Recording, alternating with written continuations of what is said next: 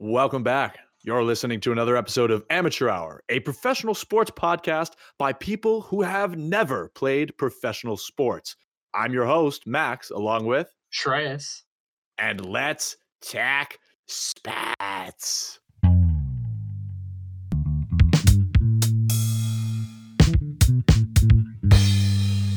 Amateur Hour. I feel like every week I do this, I get more and more into the Boston of like, Aston Spitz, back the fucking cab, bruh. You sound like Jack Easterby, dude. I saw something. You saw that video? For Deshaun Watson. What's the guy? McNair?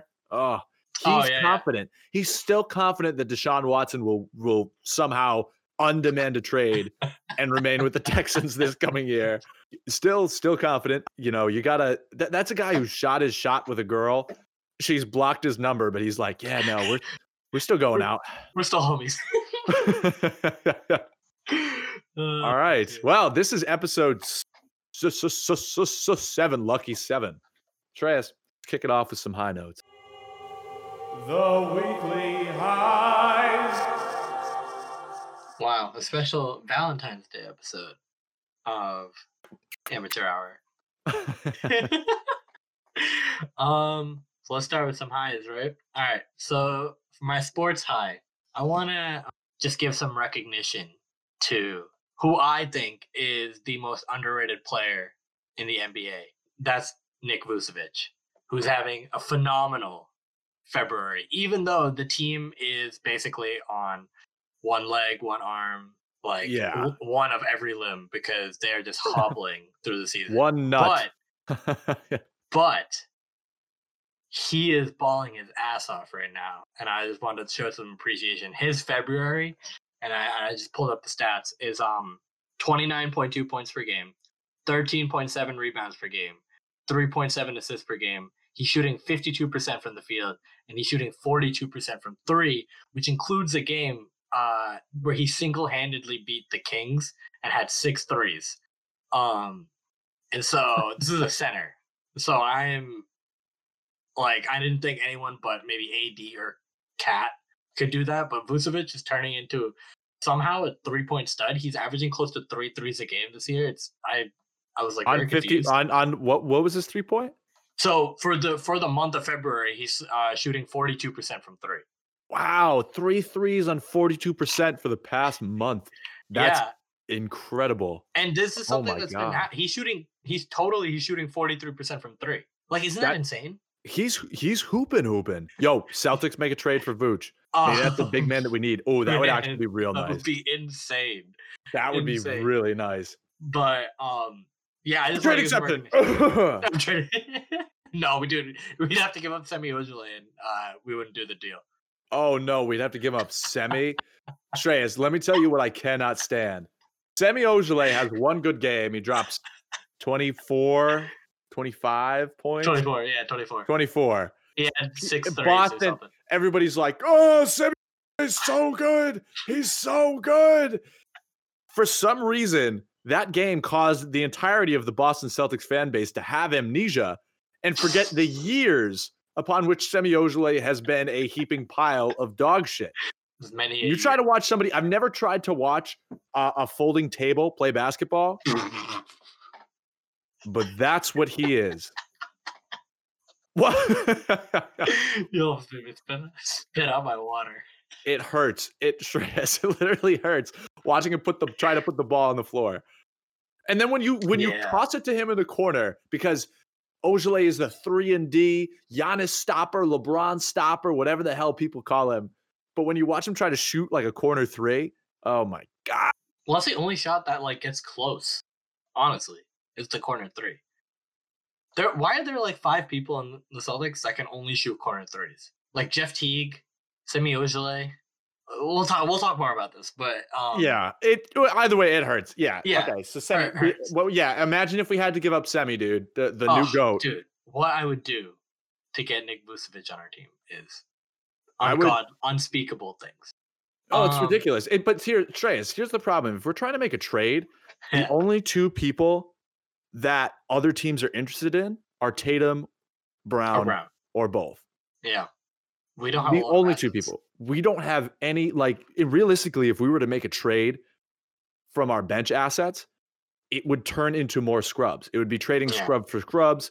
Maybe we could throw in a pick, but Danny Ainge is the fucking the first round pick dragon, and he likes to hoard them for years upon years. Yeah. Like, oh, I got all these from Brooklyn in 2010. Like, it's ridiculous. Let me go on because I know you want to talk more, and I know you're going to talk about it soon. But I'm let good. me I'm go good. on I'm to chill. I'm chill. Yeah, do your thing. Let me go on to Yep. my personal high. I'm chill, bro. It's chill. This is the highs. Let's not dampen the mood right now. No, my personal high. I made some banana walnut bread yesterday. Ooh, Oh, dude, fire! I had never that's made awesome. banana bread before, and so I was like, my mom got like a recipe from someone she knew, Mhm. and I was like, let's try it. I'm like, I don't know. We have a bunch of bananas laying around. My mom got vanilla the other day, so I was like, all right, let's try it. And dude, I was like, oh man, so good. I feel like a lot of my stuff on this podcast has been food related, but I can't help it, dude. That's all I do. Is eat. Shreyas, you're either talking about food or you're talking about your bowel movements as a result of food. So I honestly, I just eat, sleep, and poop and work, and that's it. It's like it's become my life right now. So, dude, but banana walnut bread, oh, great move. Oh Great yeah. move.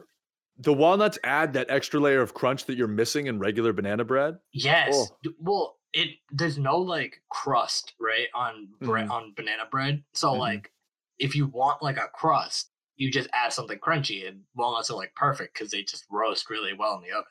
So it's like boom. Get some vanilla, get some walnuts inside, get some walnuts on the top. Oh, it's awesome. Mhm. Oh, Yep. Hey, beautiful. dude, you can tweet that again. Retweet that one. Retweet, hashtag it, anything. Yeah, banana bread's awesome. That's great. Did you put? I know a lot of people like to put the brown sugar on the top. Oh no, I didn't think about it. We put brown sugar inside it.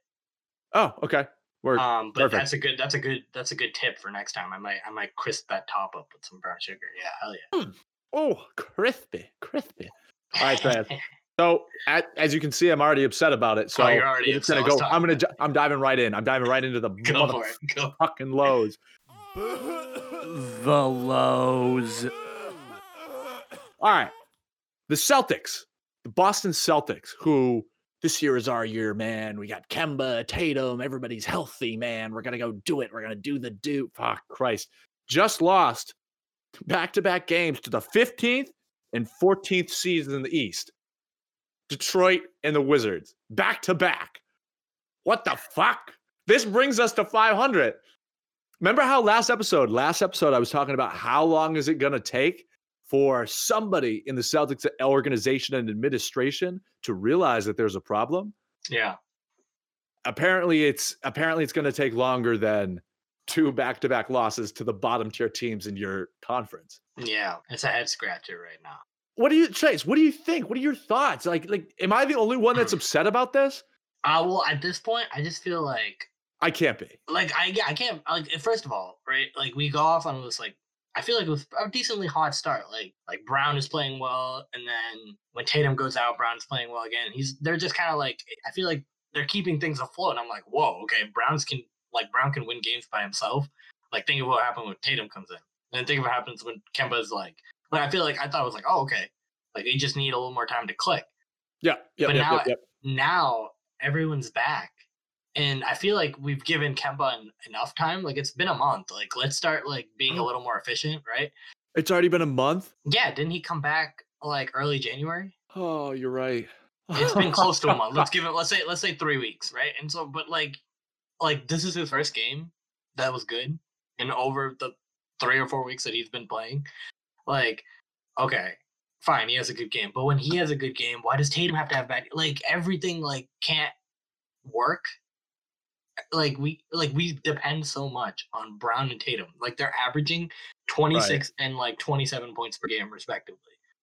Like that's how much we depend on him. And then like the next highest person like in scoring is Kemba, right? And he's averaging like 12 or 13. I don't know. We can't go on like that. We need someone that can average mid-teen scoring. That when Brown and or Tatum is off taking a break, can be depended on to score and have Brown or Tatum facilitate while they're there. Like we need like it would be nice to have like a JJ Redick or No.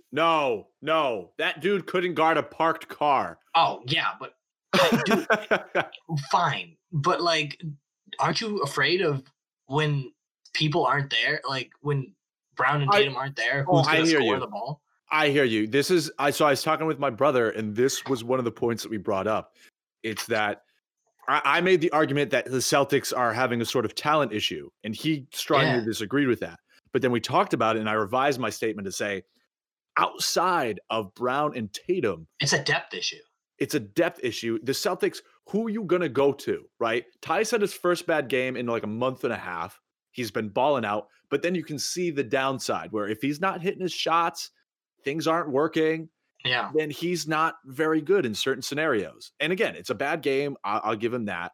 I still think he's a great player, but outside of Brown and Tatum, who's going to score the ball? Who's going to provide consistency on both ends? It's not Kemba, because I'm not going to get into Kemba because Kemba is a problem. Kemba is an immediate, like, drop him off the roster, drop him off on the curb and then just say goodbye.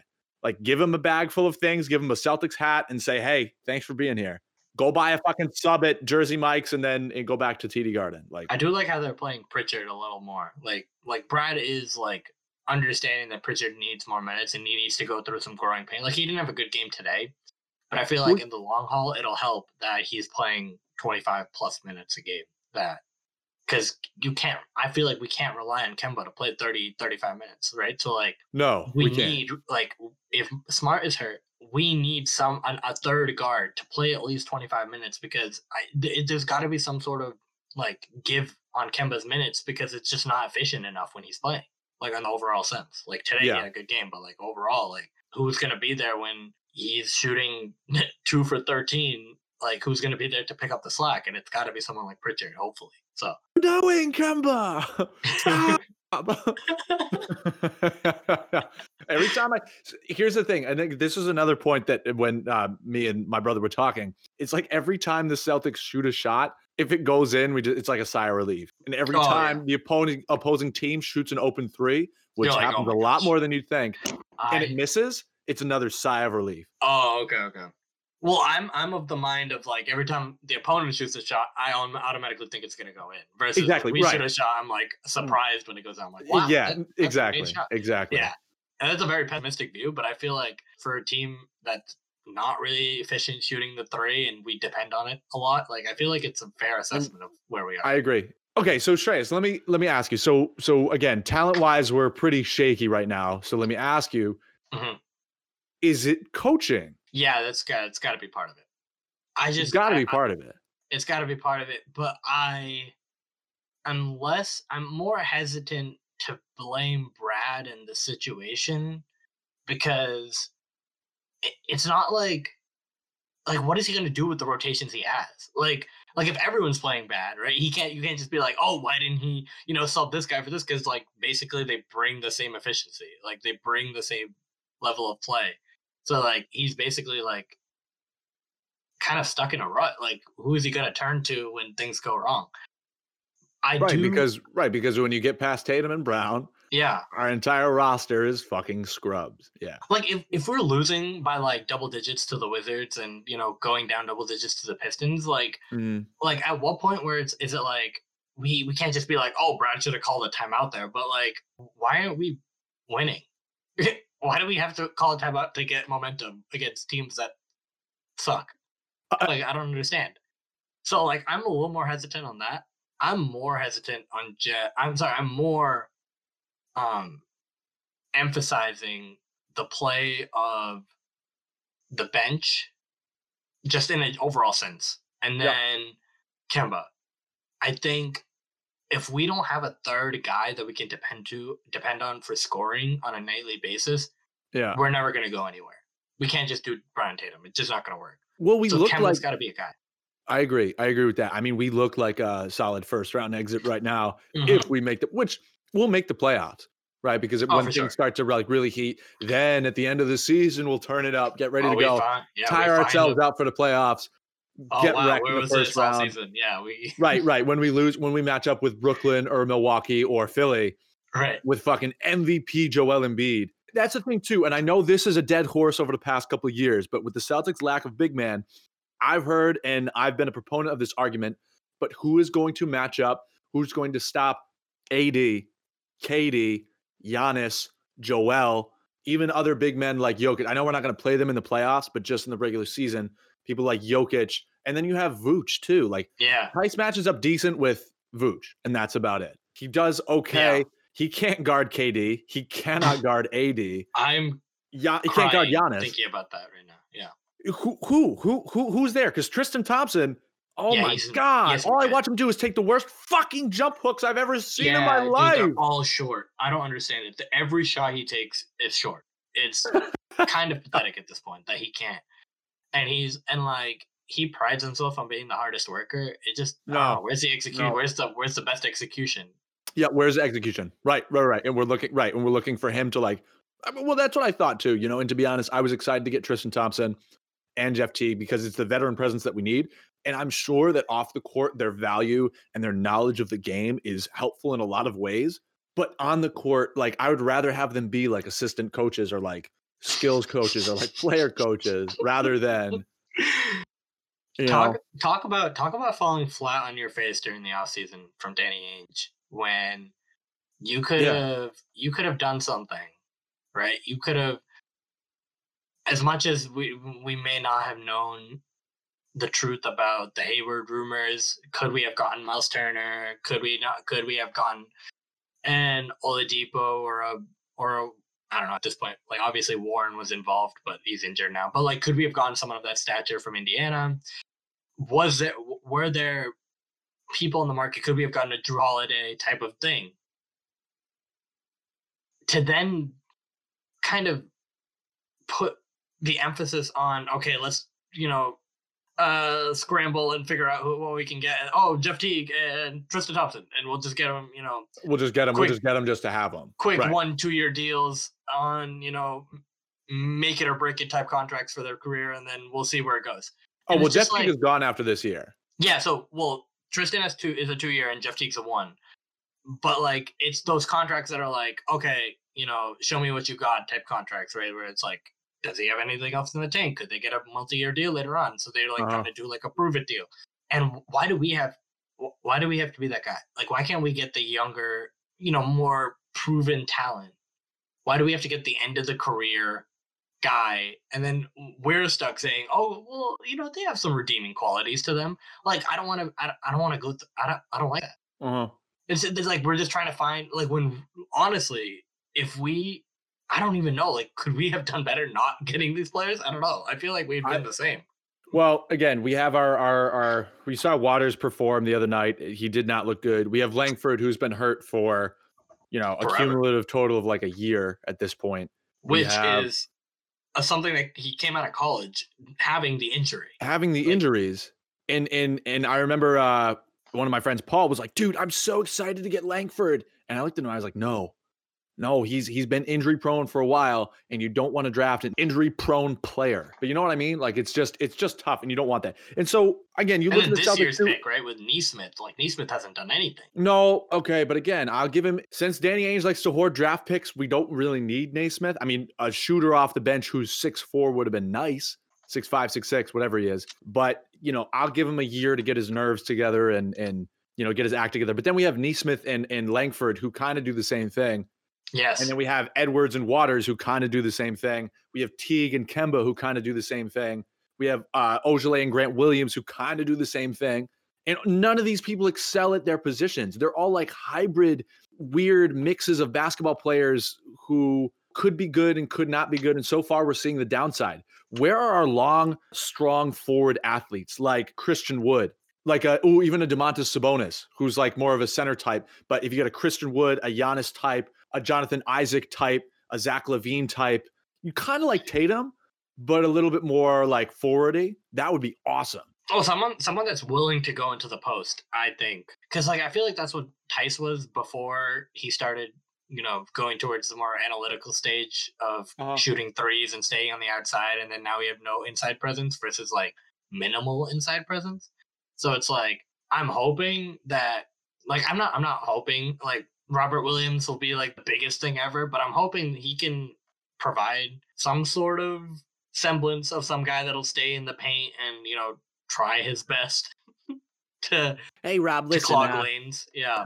we're Where really proud of you, bro. You're trying. And from us, you get a gold star. Okay. We're oh really man, proud of he you, had man. an awful play today. Westbrook just looked him off and he just lost. I think it was Hachimura on a dunk or something. He was just like it felt like that old Otto Porter Shaq in a full play where he looks and then his defender's not there and then he's like, oh, I gotta run. And then by that time he's already shooting. So I was like Otto Porter was on autopilot. autopilot. Yep. So I was like, yeah.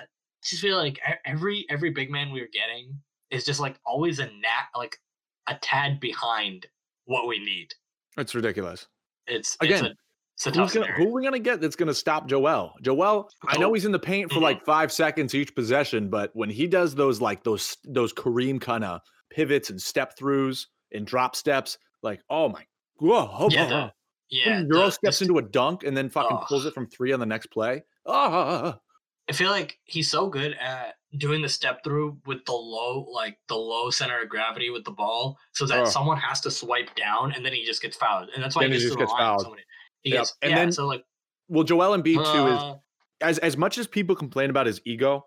And this was actually another point that I kind of wanted to talk to you about, Shreyas, is the energy or lack thereof on the Celtics. So if you look at Joel Embiid, like you just said, when he gets fouled, he has the ego, but also the energy where if something like that happens, he'll start going crazy. So again, when Joel Embiid like gets the and one, he's gonna put his arms up, he's gonna start talking, he's gonna bring the energy. Yeah, and I think that is such a valuable thing where as long as he doesn't let his ego interfere with the other people of the team and with the coach, and which seems like it's less of an issue this year as it was with, Brett Brown.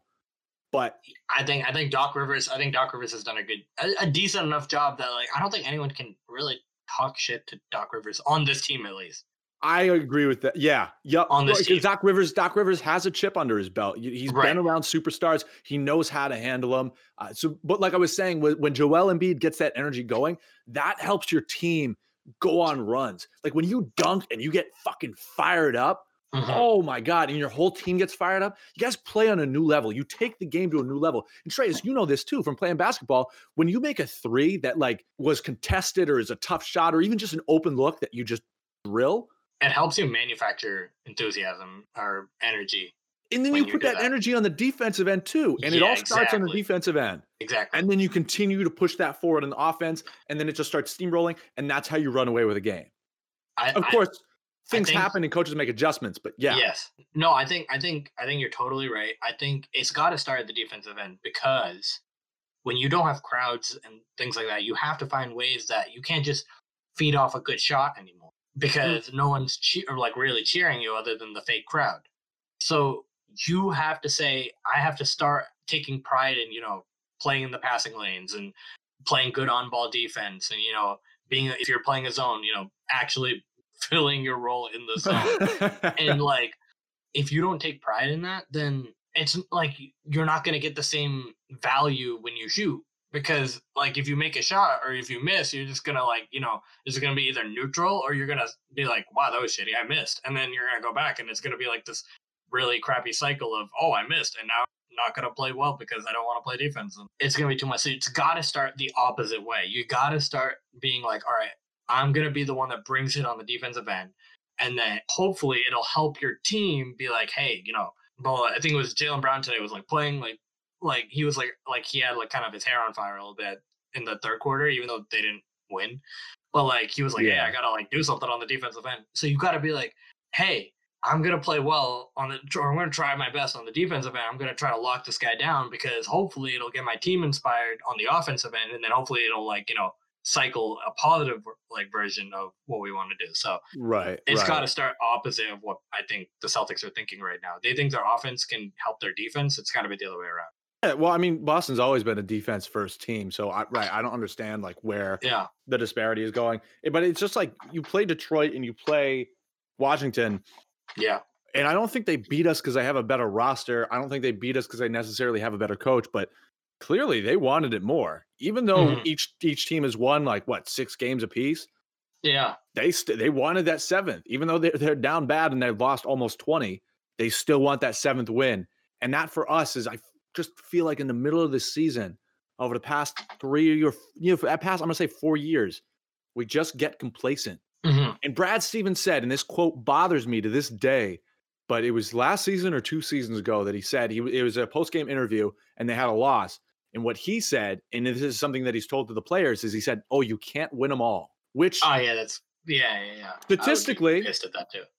statistically, your odds of winning every single basketball game are improbable, but not impossible. Do you think that Michael Jordan and Phil Jackson and Scottie Pippen's Bulls in any of the years that we were together, do you think Phil Jackson went up to them and said, "Hey, guys, great job for trying, but we probably can't win them all. So, just watch this one and we'll get on to the next game." Like, fuck no. It sounds like something in a Kyrie's book. Yeah, he was like, "Dude, the spirits have communicated with me today, and they said that if I don't burn sage, I won't win, and I'm late, so I can't burn sage, so I'm just gonna sit this one out. I'll see you guys later. Bye." It's just like that mentality to me is a little bit of a loser's mentality. I agree. You've already given up. You haven't even played the game. Like, you can win them all. You can beat the Lakers. You can beat the Bucks. You can Also, beat Philly. You can beat whoever. If you're gonna say something like that, why would you say that after you lose, right? If you really meant it, why would you say it before? Why didn't you say, "Hey guys, we can't win them all," and then go out and do your game? You have to say it after you lose. Interesting, right? It's a great timed comment. It's just like very coincidental. Well, again, this is the same fucking robot that's like, we get fucking blown out by Phoenix and by the Spurs. He's like, "I see encouraging things." Shut up, Brad. I don't know how he gets anyone fired up, and it's tough when he's like, "Guys, listen, I had a piece of white bread with a little bit of cinnamon on it today, so I'm feeling zesty. Now make sure that we play great basketball and make sure that all of our inbound plays are executed to a T. All right, 3, 2, 1, break." Team first. Oh God, but actually though, God, yeah. So okay, well, the Celtics are kind of a shit. I don't know. They're just a shit show. They're a shit show, and they're not fun to watch either. I'd rather watch the Suns, to be honest. Yeah, right now they are playing phenomenal. I love Devin Booker and Chris Paul together. I think they're playing really well. And that's a kind of a thing, right? The Suns acquire Chris Paul. That's a huge move. I don't know about you, Shreyas, but I did not expect that to come this year. I thought he was going to stay on OKC probably for another year. No, I knew he was leaving. I knew that he wanted to, because OKC wasn't going to win. So he said, for another "Okay, I'm gonna trade. I'm gonna be traded here, but I'm gonna make the best of it because I'm gonna mentor these guys." And he ended up playing well while he was mentoring.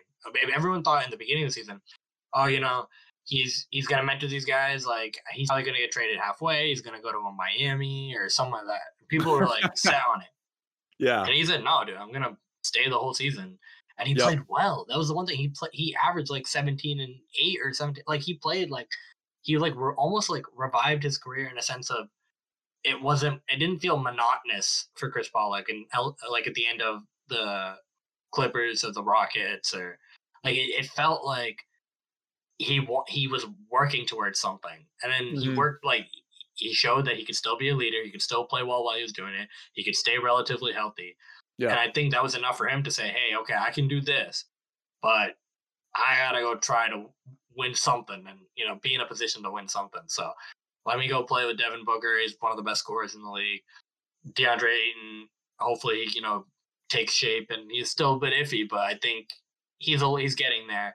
But I can be that cog that helps Devin Booker and takes a load off him so he doesn't get injured as much, or doesn't have to be relied upon to takes a do scoring, everything. An offensive load off of him and can help facilitate to help get him the ball. Right. And help other guys, again, because Chris Paul is, such a gifted playmaker and passer that he's going to get other guys fired up too. Cam Johnson and DeAndre Ayton and whoever the fuck, you know what I'm talking about. But my point about Chris Paul being is that the Celtics haven't made any moves. And I know we touched on that with the Jeff Teague and Tristan Thompson thing, but it's still frustrating, Yeah. I feel like it's a lot of that in Boston where it's a lot of waiting for the dust to settle. Yeah. Yeah. it's a awful trend to have in sports when you're not being as proactive as you could be. And it's not just like, oh, I'm going to take risk, but it's about, okay, this is a calculated risk. Let's do it now rather than seeing what could come of it because, I'm not ready to make a decision. And it's like, you can't be that way. You can't be that way. So just a lesson. I think everybody can, not everybody, but a lot of people who say you play fantasy sports, right? Mm-hmm. You could have a losing season to start off. And whether it's football, basketball, baseball, you could make a trade by week 5, 6 and turn your team around. That's me right now, dude. Are you on the upside or the downside of that? Well, so I started 1-4. Tough. Yeah, 1-4. I had Jokic. I had Siakam, Ingram. I had good players, and I was like, why is my team not playing well? Right. And I was like, I don't know how long I can wait, but I got to find like a balance between, okay, how can I get upside for the end of the season, but also try to win now. So I said, all right, something's got to change. So I traded Siakam, and I got Kobe White, and I got Jared Allen in the hope that Kobe White can have a good second half, as he usually does. He kind of sucks in the first half, and he plays a little better in the second half. Yeah. And then Jared Allen in the hopes that Andre Drummond gets traded and he becomes, because he's honestly, Andre Drummond should have been traded yesterday because Jared Allen is way more efficient. He shoots almost 80% from the line. Still grabs his boards. Yeah. Grabs his boards. He averages almost 2 blocks a game. Like, I don't understand why they have Andre Drummond is obviously the better fantasy player because he gets like 15, 20 rebounds a game. Like, it's insane. But for a team perspective, the Cavs should be focusing more on Jared Allen. So I focused on that on my trade. And then I said, recently I was like, all right, I have Jokic, but I unlike the Celtics, they have the 1 star and they have no depth. So I was like, all right, I got to do something and get depth because if Jokic gets hurt or if something happens, I'm screwed because he's the best player in fantasy. So I got to get more eggs and put them in more baskets. Yep. So I said, all right, let me trade Jokic, and then I got Westbrook, and I got Vucevic. So I said, okay, I want to get 2 guys that can do basically the same thing, give me some depth, and I feel like more teams need to be more proactive when they're playing bad to say, hey, I got to do something. I feel like around here, it's not happening. Yeah. Again, you can make that trade, and your team can turn a new leaf, and you can start winning, and you could even go to the fantasy playoffs or things like that. But right, again, you make a move, you take the calculated risk, and a lot of times it can pay off. And if it doesn't, at least you could say you're in the same spot you were before, right? And you did something, you tried, and the fans or you yourself as a fantasy manager can't really get as mad because you're like, I sucked before, and I made a trade, and I still suck, or I'm doing better. Exactly. That's what the Celtics gotta do. You gotta take a risk. Yes, exactly. What's the point of being in the position if you're in if it's already bad? So it's already bad. We're at 500. We're at 500. Yeah, we're at 500. Not good. This is why, Shreyas, I knew something was not right. And this is why I put the Celtics at number MF6. Because we're playing like a 6 seed at best. Yeah. Everybody was laughing at me. And hopefully I'm wrong. That's the thing, is I want to be wrong. I think I had him at 4, so I still am out of the. No, I had him at 3, didn't I? You had him at 3. Okay, so it's okay. I'll give him some time to turn it around, but I still don't think they're a top 2, and it's not going to happen. No, it's not going to happen. No. Well, again, remember we were the 1 seed, and then I swear to God, Brad Stevens saw that, and he's like, "Yeah, we can't win them all," and then just fucking starts losing. Ridiculous. All right, let's talk about something. Okay, you know what? Enough of this hate. Enough of this hatred in our hearts for the Boston fucking Celtics. Let's talk about the top, and we teased this a couple weeks ago, but it's finally here. The top 5 NBA players of all time. So me and Shreyas are going to go through, and we're going to rank our top 5 NBA players that we believe are top 5 of all time. This is current. This is past. This is from when the ABA and the NBA were 2 different things all the way up till today, Valentine's Day in 2021. Shreyas, you just want to go pick by pick? Yeah, let's go. Let's start at 5. Okay. That's a good. Let's I work our like way that. up. Work our way back up. All right. Yeah. Hit it. I'm going first? All right, so I got Magic at 5. Interesting. I don't necessarily disagree, but I had a hard time with 5 because I had Bird and Magic. They're literally like the same for me, and they're both number 5. Yeah, and I just went on in the 80s, if you talk about Great. Flash and you talk about also winning, but also, bringing the NBA into a new light, and also you're the center of it, and you're 6'9", playing point guard in the 80s when all the guards are like 5'11" to like 6'3", like Isaiah Thomas, like in the same category, like Tiny Archibald, Dennis Johnson. These are all like pretty small guards, and you're 6'9". Danny Ainge, bro. Yeah, and you're playing, and you're averaging, what was his career like 18, like 9 and like what Ben Simmons is now. Like he made the modern forward point guard, point forward, basically. Point forward, yep. And he won. Like he wasn't like I was taking a backseat to Kareem. He was the big gun on that team. He was the man. I mean, the way that man could handle the rock. Oh my God, his passes. Those are the flashes. Next to Steve Nash and Chris Paul and like the other, like in O-Rob too. Like in terms of like all-time passers, he's up there too. Just the way him, Bird, Jason Williams, Jason Williams, Pete Jason Williams had Maravich. some dimes. Oh, Pistol Pete. Yeah, these are like the premier passes, and to do that in a time where it felt more about like the ruggedness of the game, like there was just more of that. He brought this like Detroit. Swag. Yeah, well, it's just everywhere. Detroit, Milwaukee. Yeah. Like for people, literally, you would get your Celtics. shit rocked. Yeah, even the Celtics, too, you'd get your shit rocked. To bring Flash in that era, like it complements it so well, and he won 5 championships. You can't.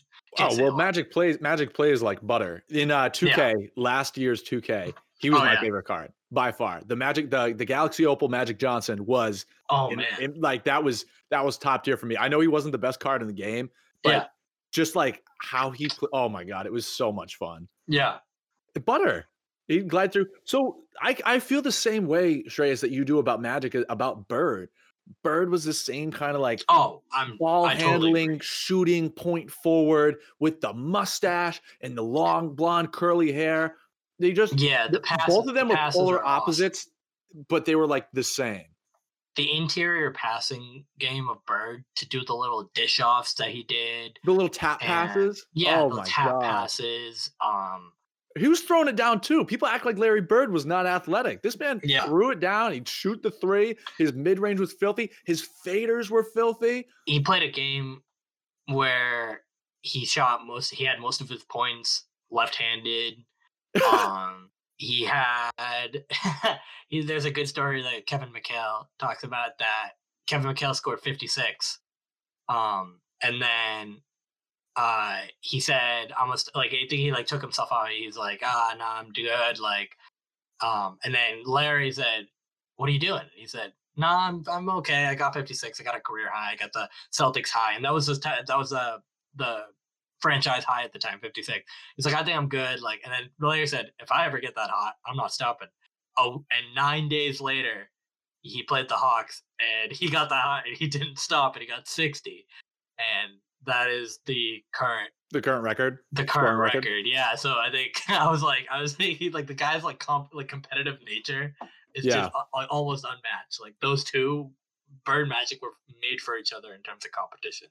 Oh my God. That was the beat LA. That was Celtics versus Lakers at its prime. Yep. I mean, 2008 was cool, but that 2008 to 10 kind of span, it was cool. Yeah. But you think about Celtics Lakers, that's Bird and Magic, baby. So I gotta put a time to be alive. As much like they're the same for me, but I can't. I love both of them, and just considering who else I have up here, Bird's gonna be my top 5. Larry Legend. I'm all for that. I would agree with your assessment. And I agree with you. You know what? This is good. This is the love that we wanted. Because I agree with your strategy, because Magic is just as worthy of the 5 spot as anybody else. I was thinking about putting both of them at 4. Let's go. Okay, let's go. What do you have for number 4? I got Wilt at 4. the stilt. Yeah. 100 points. This is tough. You got to consider the competition, right? 6, 8 teams playing. It's like not a Who's the competition? Yeah, his only competition was Bill Russell. A big field, right? And he only won twice, which it kind of puts like stat hungry player, baby. Yeah, it puts a little too much on the stats, obviously. But you gotta give props to someone that can be as dominant as he was, regardless of the field. So, like, if he was like a normal 2010 player, we wouldn't be talking about him in the same light as a 2010 player from this era. Like, he's got to be a monster in his era to be considered a top player in our era, like for us, like talking about him right now, right? And to have a season where he averaged 50 and 25, to have it's insane, to have 100-point game, to have sex with 10,000 women. Shreyas, you cannot forget about that stat. You cannot forget about that stat. That is essential. Also, apparently, Magic was quite the ladies' man as well. Yeah. Primetime Lakers, like he even said in some documentaries, is like, yeah, we'd win games and then we'd kind of go, do our thing. Wild. Hey, listen, if you're Magic Johnson, he's one of a kind. Oh my God. If you're one of a kind, go do your thing, man. I'm all for it. Okay. But I hear what you're saying. I mean, Wilt was like a dominant, prolific player. He could take it down the court, right? So yeah, there's a video of him in high school, which I don't know how people found, but like he's grabbing a rebound over everybody, and he is like taking the ball down the court and then laying it up on the other end.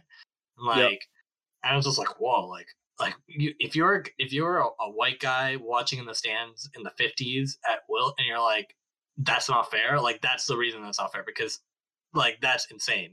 Like in a game where everyone is twisting their hips and putting the ball in front of them, like while they dribble. Doing the pretzel mode. Yeah. This guy he's dribbling the ball in a circle again. Oh God, it's so weird. This guy's hooping, and you're like, oh. Yeah, he was Giannis before Giannis. Hell yeah. Okay, I gotta get props to that. So he's your number 4. See, Wilt made it to my honorable mentions. Kobe is number 4 for me. Okay. If we're talking about legacy and rings and a dominant, hardworking player who basically went out there every night and did what he wanted, came back from a major injury. Yeah. It's Kobe. Kobe's number 4 for me. Okay. He's got for me, it's kind of the same way I feel about Tom Brady. He's got the hardware, he's got the stats, he's got quite a few records, and how hard he worked, and his generosity off the court, and his love for the game as well. Because aside from probably the other people the other people in this list, he's up there in terms of just like pure love, dedication, and even obsession with basketball. And that puts him in. For me, he's number 4. What couldn't Kobe do? Yeah, I mean, he really tried to work on every part of his game, and he got a lot of, I guess, towards the end of his career, he got a lot of memes on, and it's just like the internet trolls that are like, oh, he never passes the ball and he doesn't play defense, when he has seasons where he's averaging 4 or 5 assists a game. I was just like this guy actually worked on his craft harder than anyone, and wanted to crush you while he did it. Like, he didn't want to just work hard and then not say anything. He wanted to crush you with his play. Like, and that's special. That's special. Well, we have the phrase. We have the phrase Mamba mentality now. Mm-hmm. And that comes for a reason. And when he said, I'll misquote it, but one of my favorite quotes of his is like, it's like you love something when you love the tiny, minute details and the repetitions that are required to become good at something. Yeah. When he's like, I'm just going there and I'm doing form shots and I'm practicing a jab step and I'm just working on footwork and then just like dribbling the ball stationary, like that stuff that you do every day to grind to get better. Right. When you love that, you know that you like love the game and you love something. And that I think that applies to anything, right? Yeah. When you I go agree. to literally, if you're like if you're like an accountant and you love the crunching the numbers and you love putting everything into your CRM and you love doing all this stuff to like work with your coworkers and you just love like every part of it, then you love your job and you love what you do, and that's awesome. If you're So, an yeah, artist and you love practicing your line work and your brush strokes and your color theory, and you put all that together and you like finally like work and then finally build like paint a painting or do whatever, then you love that. And that's just, I don't know, such a profound quote to me that just encompasses so much about people and passion and things like that. It's really cool. Yeah, he didn't make it a job, he made it a career from the beginning. It wasn't just like a profession to him. It wasn't just like, Yeah. oh, I'm a basketball player. Like it was his passion. It was his what purpose. he worked for. Yeah, it was like, Yep. I'm going to be this, and I won't stop working at this until I'm the best at it. So, Yep. I agree. So that's a really good 4 right there. Number 3. I have LeBron at 3. Whoa. Yeah. Interesting. I think it's I don't know if it's that much of a hot take anymore, because I can't fathom someone playing at this level for this long and to see no sign of stopping. As much as I hate he's the basketball Tom Brady and like all that stuff, like that like, you know what I mean, like obviously in stat form and championship form, yes, I hate that argument, but like you gotta give it up to someone that's 38. And like that's one thing is like, okay, when he was winning championships early, it was like, okay, how long can he do this?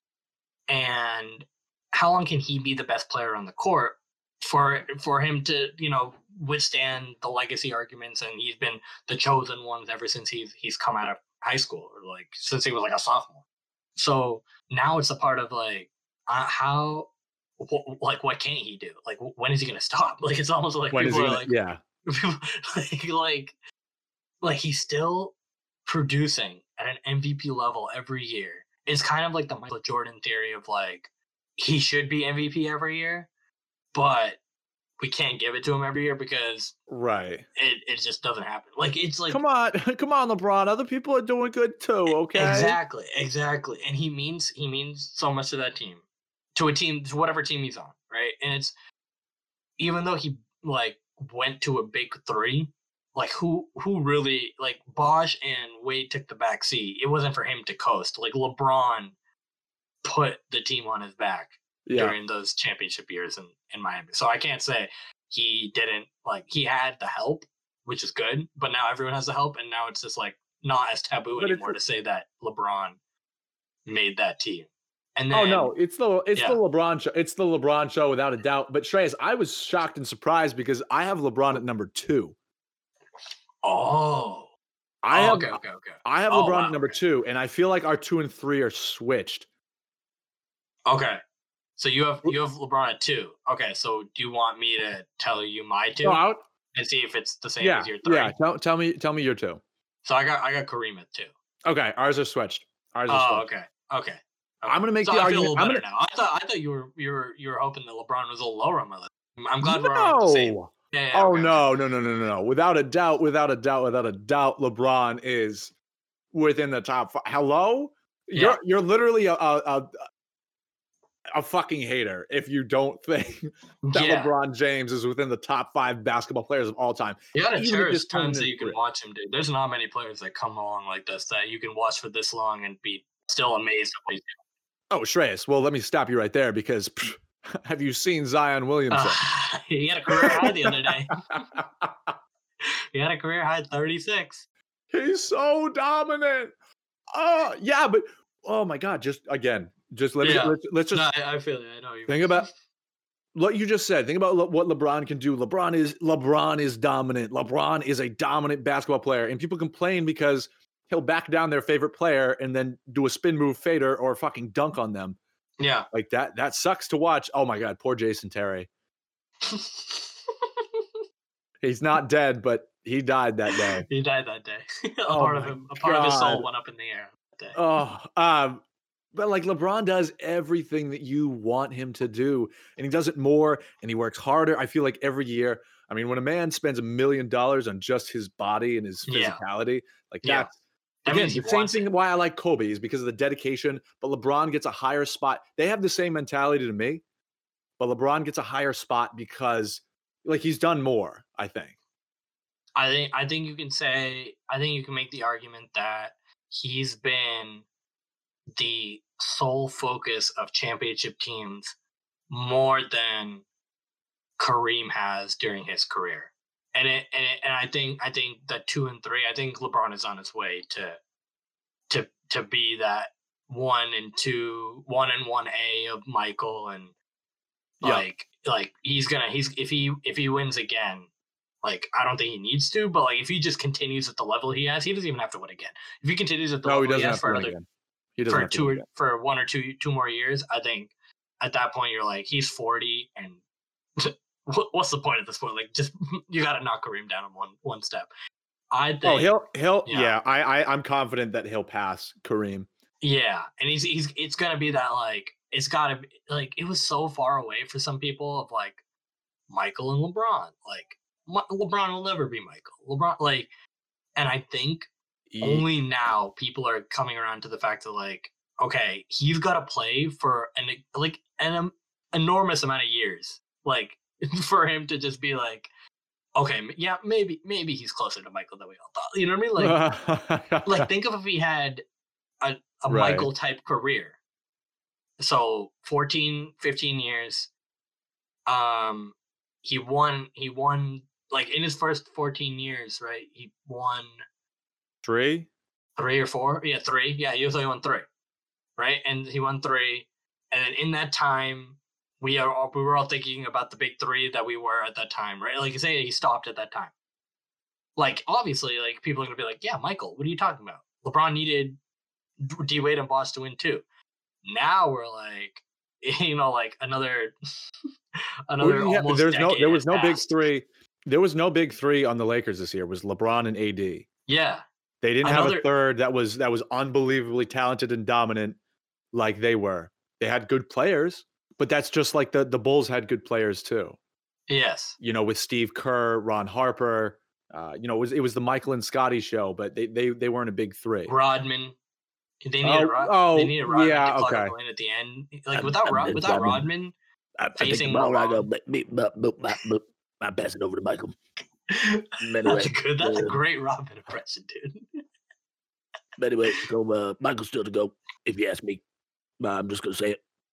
But LeBron's kind of a fraud. All right.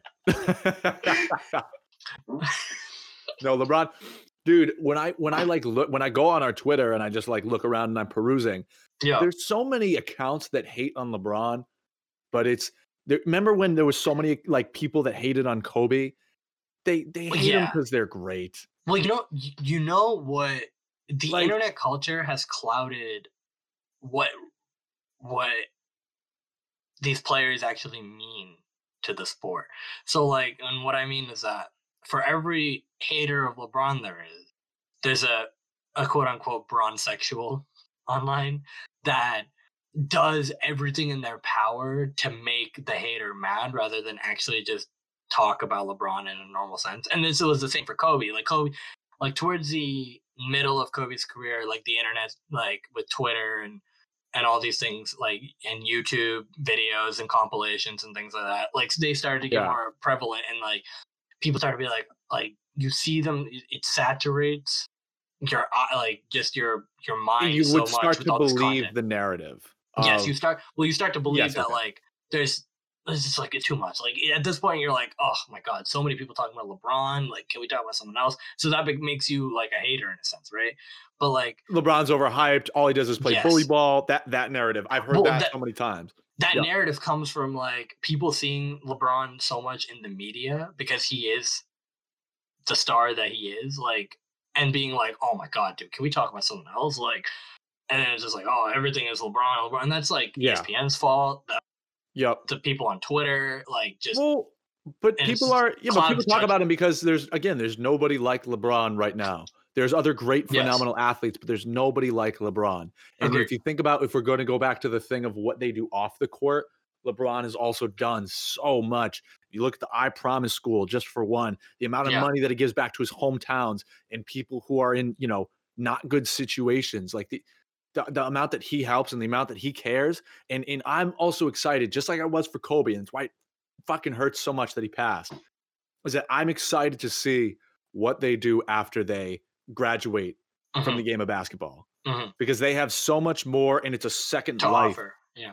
So much more to offer, and that's awesome, because you're using your notoriety and your fame and your platform and the abilities that you've worked hard to obtain, and in the skill that you've built. You're using that to help other people. And hate as much as you want, but you can't hate on that. I agree. And just, I guess there's not much to say about Kareem for me, to be honest, because he holds all these records. He's a phenomenal basketball player. He's also done so much just throughout his career, and then also after his career. And he was, kind of a groundbreaking character in the NBA. There's no denying his greatness, but he's number 3 for me. I'm getting closer to that point with every game that I watch of LeBron. But as you said, I think Kareem meant so much to the game at a time when they needed, sports needed activism. Black athletes needed someone that, they needed people that they could rely on to use their platform for good. And that was the Muhammad Ali's of the world. That was the Jim Browns of the world. Kareem was a part of that group. The Bill Russells. These are all people that America needed at a time that it wasn't safe to be a person of color, especially a black man, or a black person. So I think that is understood of Kareem. But as a basketball player, I think to be as highly touted he was coming out of UCLA, right? He played in some phenomenal teams under Wooden, and then to come into a situation in Milwaukee where they were an expansion team. They weren't there for that long, and to bring them to a championship in 2 years with an old Oscar Robertson, and to play, oh my God, dude, some of the highlights with the Bucks, some of these highlights of being being a post presence, revolutionizing the sport in a sense of you always have to have these innovators of the game, and he was an innovator with how he played. The sky hook. His ability to shoot mid range and space the floor. Yep. I mean, he's a very especially for the time, a very athletic 7+ footer. Yes. And he's moving. He doesn't look like he's slow and struggling to move like some other big men. He's also somebody who moves like silk. He does his moves. He goes into it, finish right over you, and then boom, he's got a bucket. And you can't even stop it.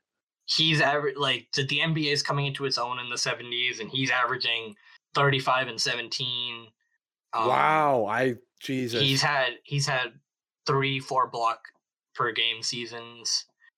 So being a defensive player, being in the MVP race, and then although the end of his career wasn't as it felt like he wasn't as needed from a scoring aspect, he was still so vital to starting. He started and played most of the games that he started. So they didn't keep the full stats, but he played 1,500, close to 1,600 games in a career that spanned 20 years. Yeah. So that's a lot. He's playing 82 games. He's playing. He didn't get injured a lot, even at the end of his career when he wasn't needed as much as the Magic and the James Worthy and all these Byron Scott, these people.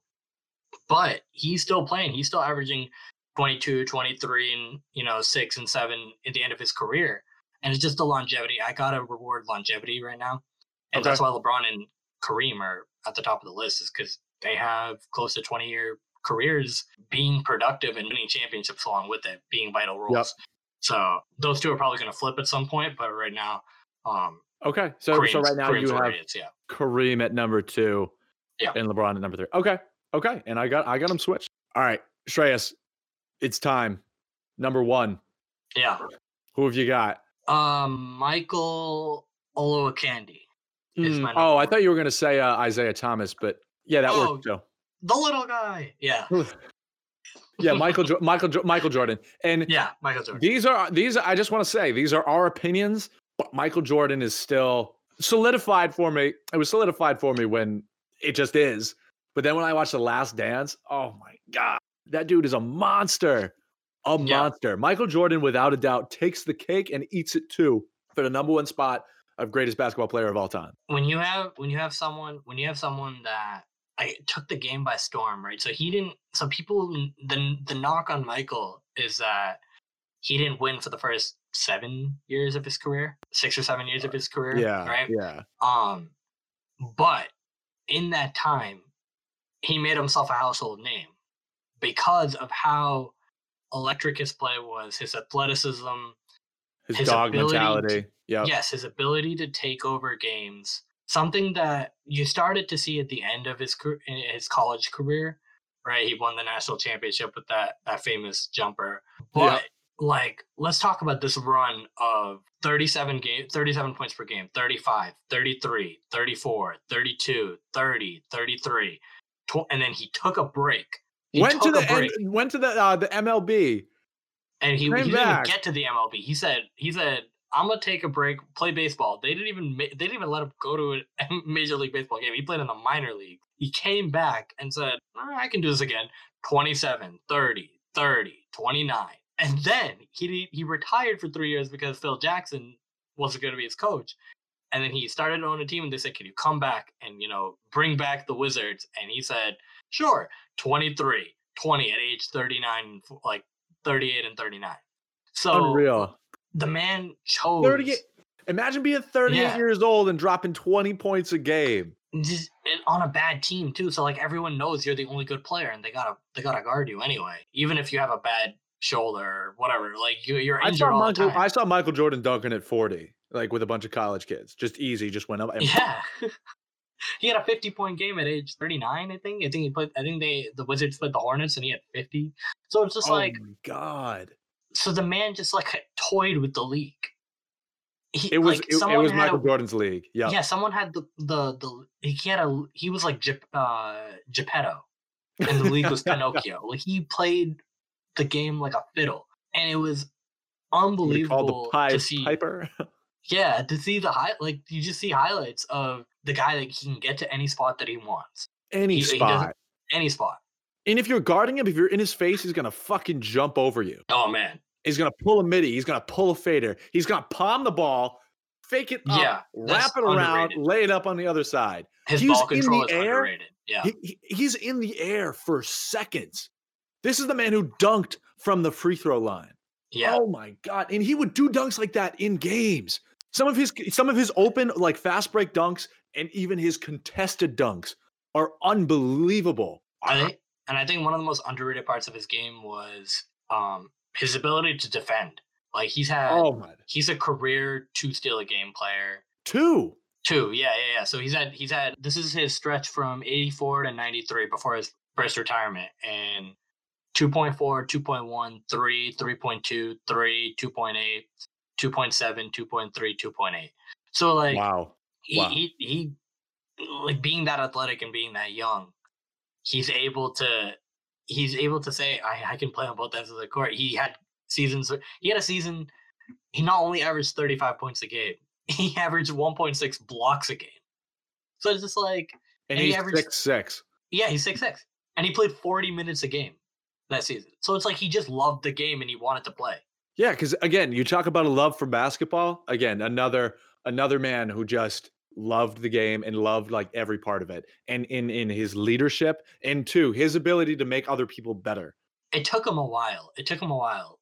Oh, for sure. Oh, yeah, and again, I think it took him to like when he started winning championships because he was young. He was young and he worked through a lot of stuff, right? Yeah. And he had a chip on his shoulder because he was always I don't want to say he was always like slept on, but again, when you hear him talk, he's like every game I played, like I took everything personally and I wanted to prove that I was the best person out there, and I literally don't care. I'll come for your neck, and I feel like everybody doubts me, even though people are hyping him up. Even when he was winning. was slept on. Like, think of like when they lost to the Pistons, and Oh, people are like, yeah, I don't think Michael can do it. Like, it's been 4 or 5 years. Like where's the benefits that he's reaping? Was that in 89? Yeah, like 88, 89, 89, 90, or 89, 90. The Rockets won in 89 and 90, and then 91, 92, 93 was the Bulls. And then right 90, before 90, that, it was 91 Detroit. was the first championship. He played the Lakers, and he beat a hobbling Magic. But I'm telling you, if Magic was healthy, Magic's out of my top 5. Magic's out of my top 5. He lost to Michael. Oh.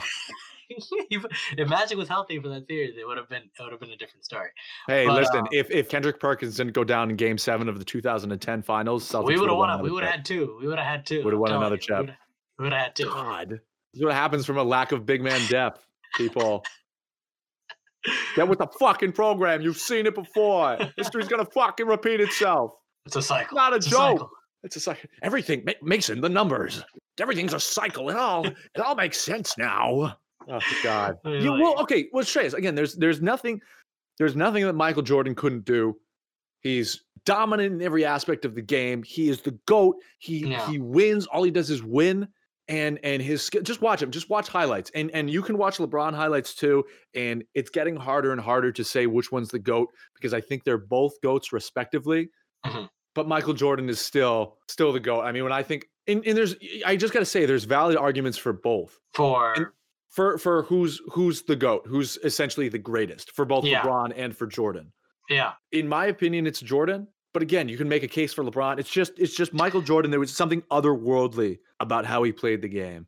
Yeah, he really brought the game into, like, you always need that guy that you can pass the torch to. And those guys, if they're able to get the torch passed from them and then keep it for a significant amount of time. Yeah. Like, you have to put them up a rank, because, like, so that's the Kareems, that's the Russells, the Kareem, the Jordan, the Magics, the Magic Bird, the Jordan, the LeBron, the Kobe, right? So these guys they're not fumbling the baton when they get it. They're doing something, and they're bringing it to a level that's above where it was. And from where the game was in the 80s, where it was a great game, and Magic and Bird brought it to a level that the country could understand what basketball was about. Yeah. To where Jordan made the game international. And that's props to, like, David Stern, and, like, the revenue went up, but Jordan and his brand became larger than the game, and that only helped the game. It was like almost a mutualistic relationship between Jordan. Well, let's just talk here. Okay, Shreyas, who do you think, if we're talking about, let's say the GOAT conversation was decided, let's just break it down. Let's say the GOAT conversation was decided just by shoes. Who do you think has better shoes historically, Jordan or LeBron? Well, I mean, Jordan has the bigger portfolio. He's had a longer time. We'll see how. It doesn't necessarily mean it's better, but who do you think? Oh, I'd have to ask you that question, because you're the bigger sneakerhead. But I mean, I just know how iconic some of the styles that these Jordans were. Like, the ones and the threes, the 12s. Yeah, I'll ask you. I'll say, would you rather wear if you're going out, would you rather wear a pair of Jordan 4s or like LeBron Zoom Trainer 3s? Would you rather wear a pair of Jordan 1s or LeBron 17s? Oh, I mean, Jordan 1s. Would you rather wear a pair of Jordan 12 or 13s or LeBron 12 or 13s? Yeah, I mean, it's not a question at that point. It's Jordan. Yeah. It's Jordan. If we were deciding the game by it's not a question at that point.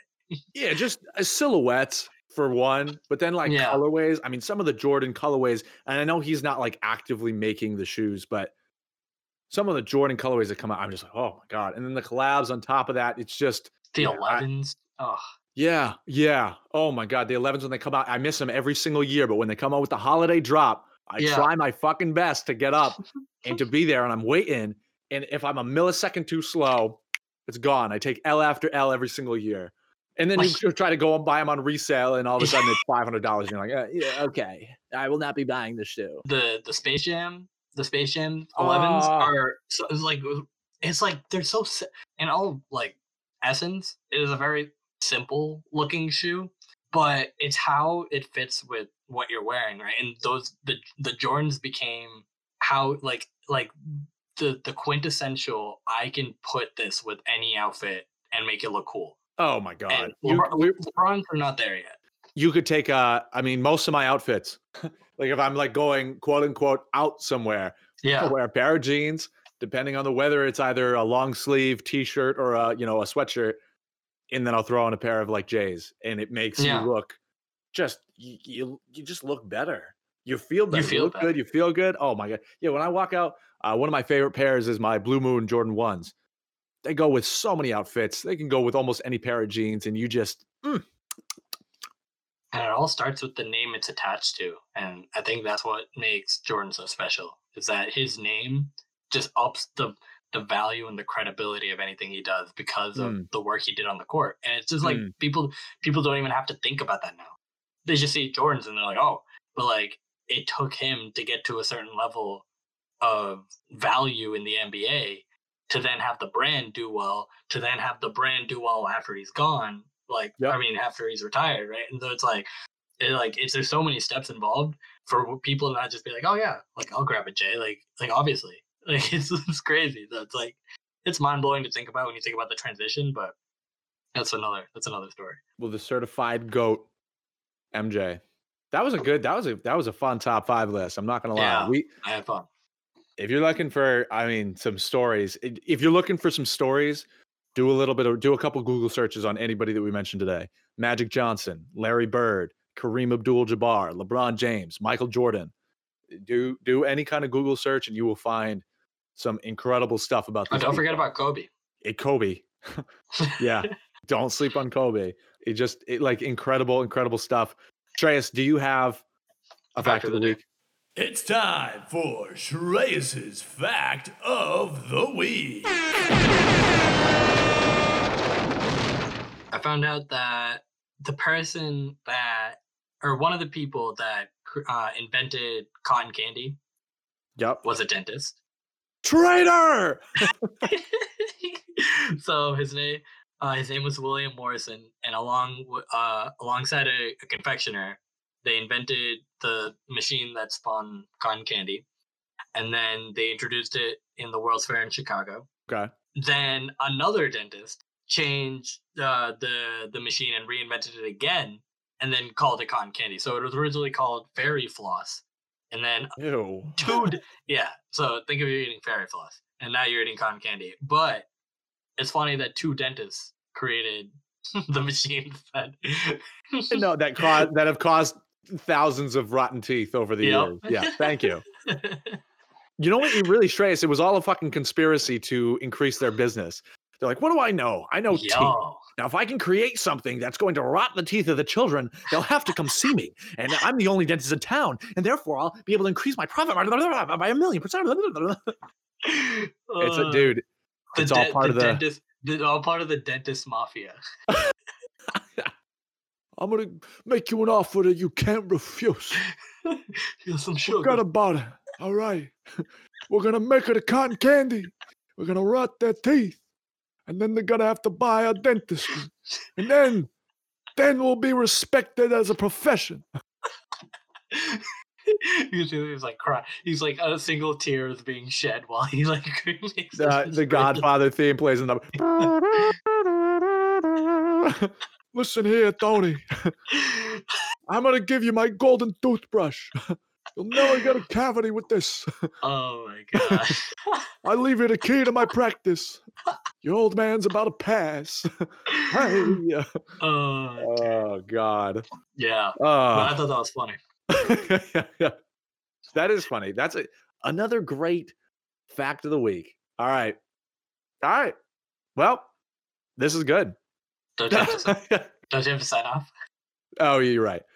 You've been listening to another episode of Amateur Hour, a professional sports podcast by people who have never played professional sports. I'm your host, Max, along with Shreyas. And we'll see you next time. Peace.